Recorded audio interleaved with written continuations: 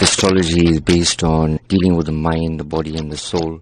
Because I'm a universal astrologer, so dealing with people would obviously be something that wouldn't be a religious matter. It would be more of a universal humanitarian matter. So I believe that the soul doesn't have a religion. Astrology is more about guidance.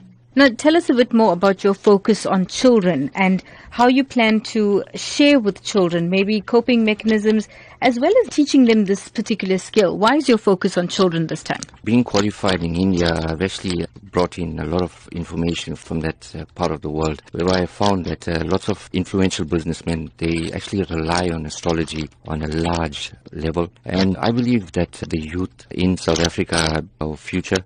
And if we give them a better understanding about themselves, not around us, we don't want to know anything around us. If we understand ourselves from within, we'll be able to adapt to the surroundings. From a teaching aspect in terms of astrology, I would actually advise them about character analysis, personality traits, more importantly about bringing out the best kind of qualities in them that will actually help them to grow and to become future leaders.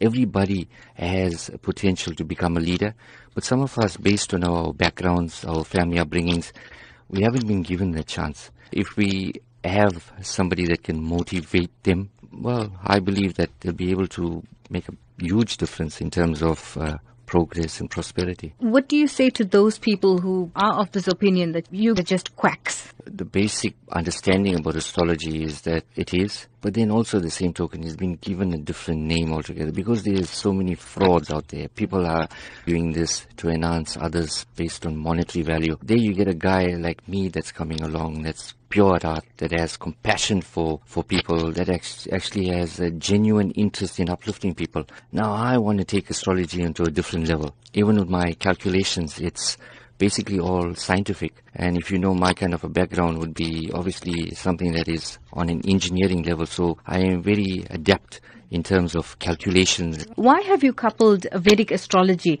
with life coaching? From an aspect of mind, body and soul, I think it's very important that if our souls are nurtured based on our upbringings, our bodies shine.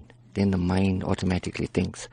And in order to have the mind thinking, and in the fast way that we are living at the moment, Vedic astrology and life coaching would obviously be something that I'll be adapting into a mind, body and soul aspect in terms of growing.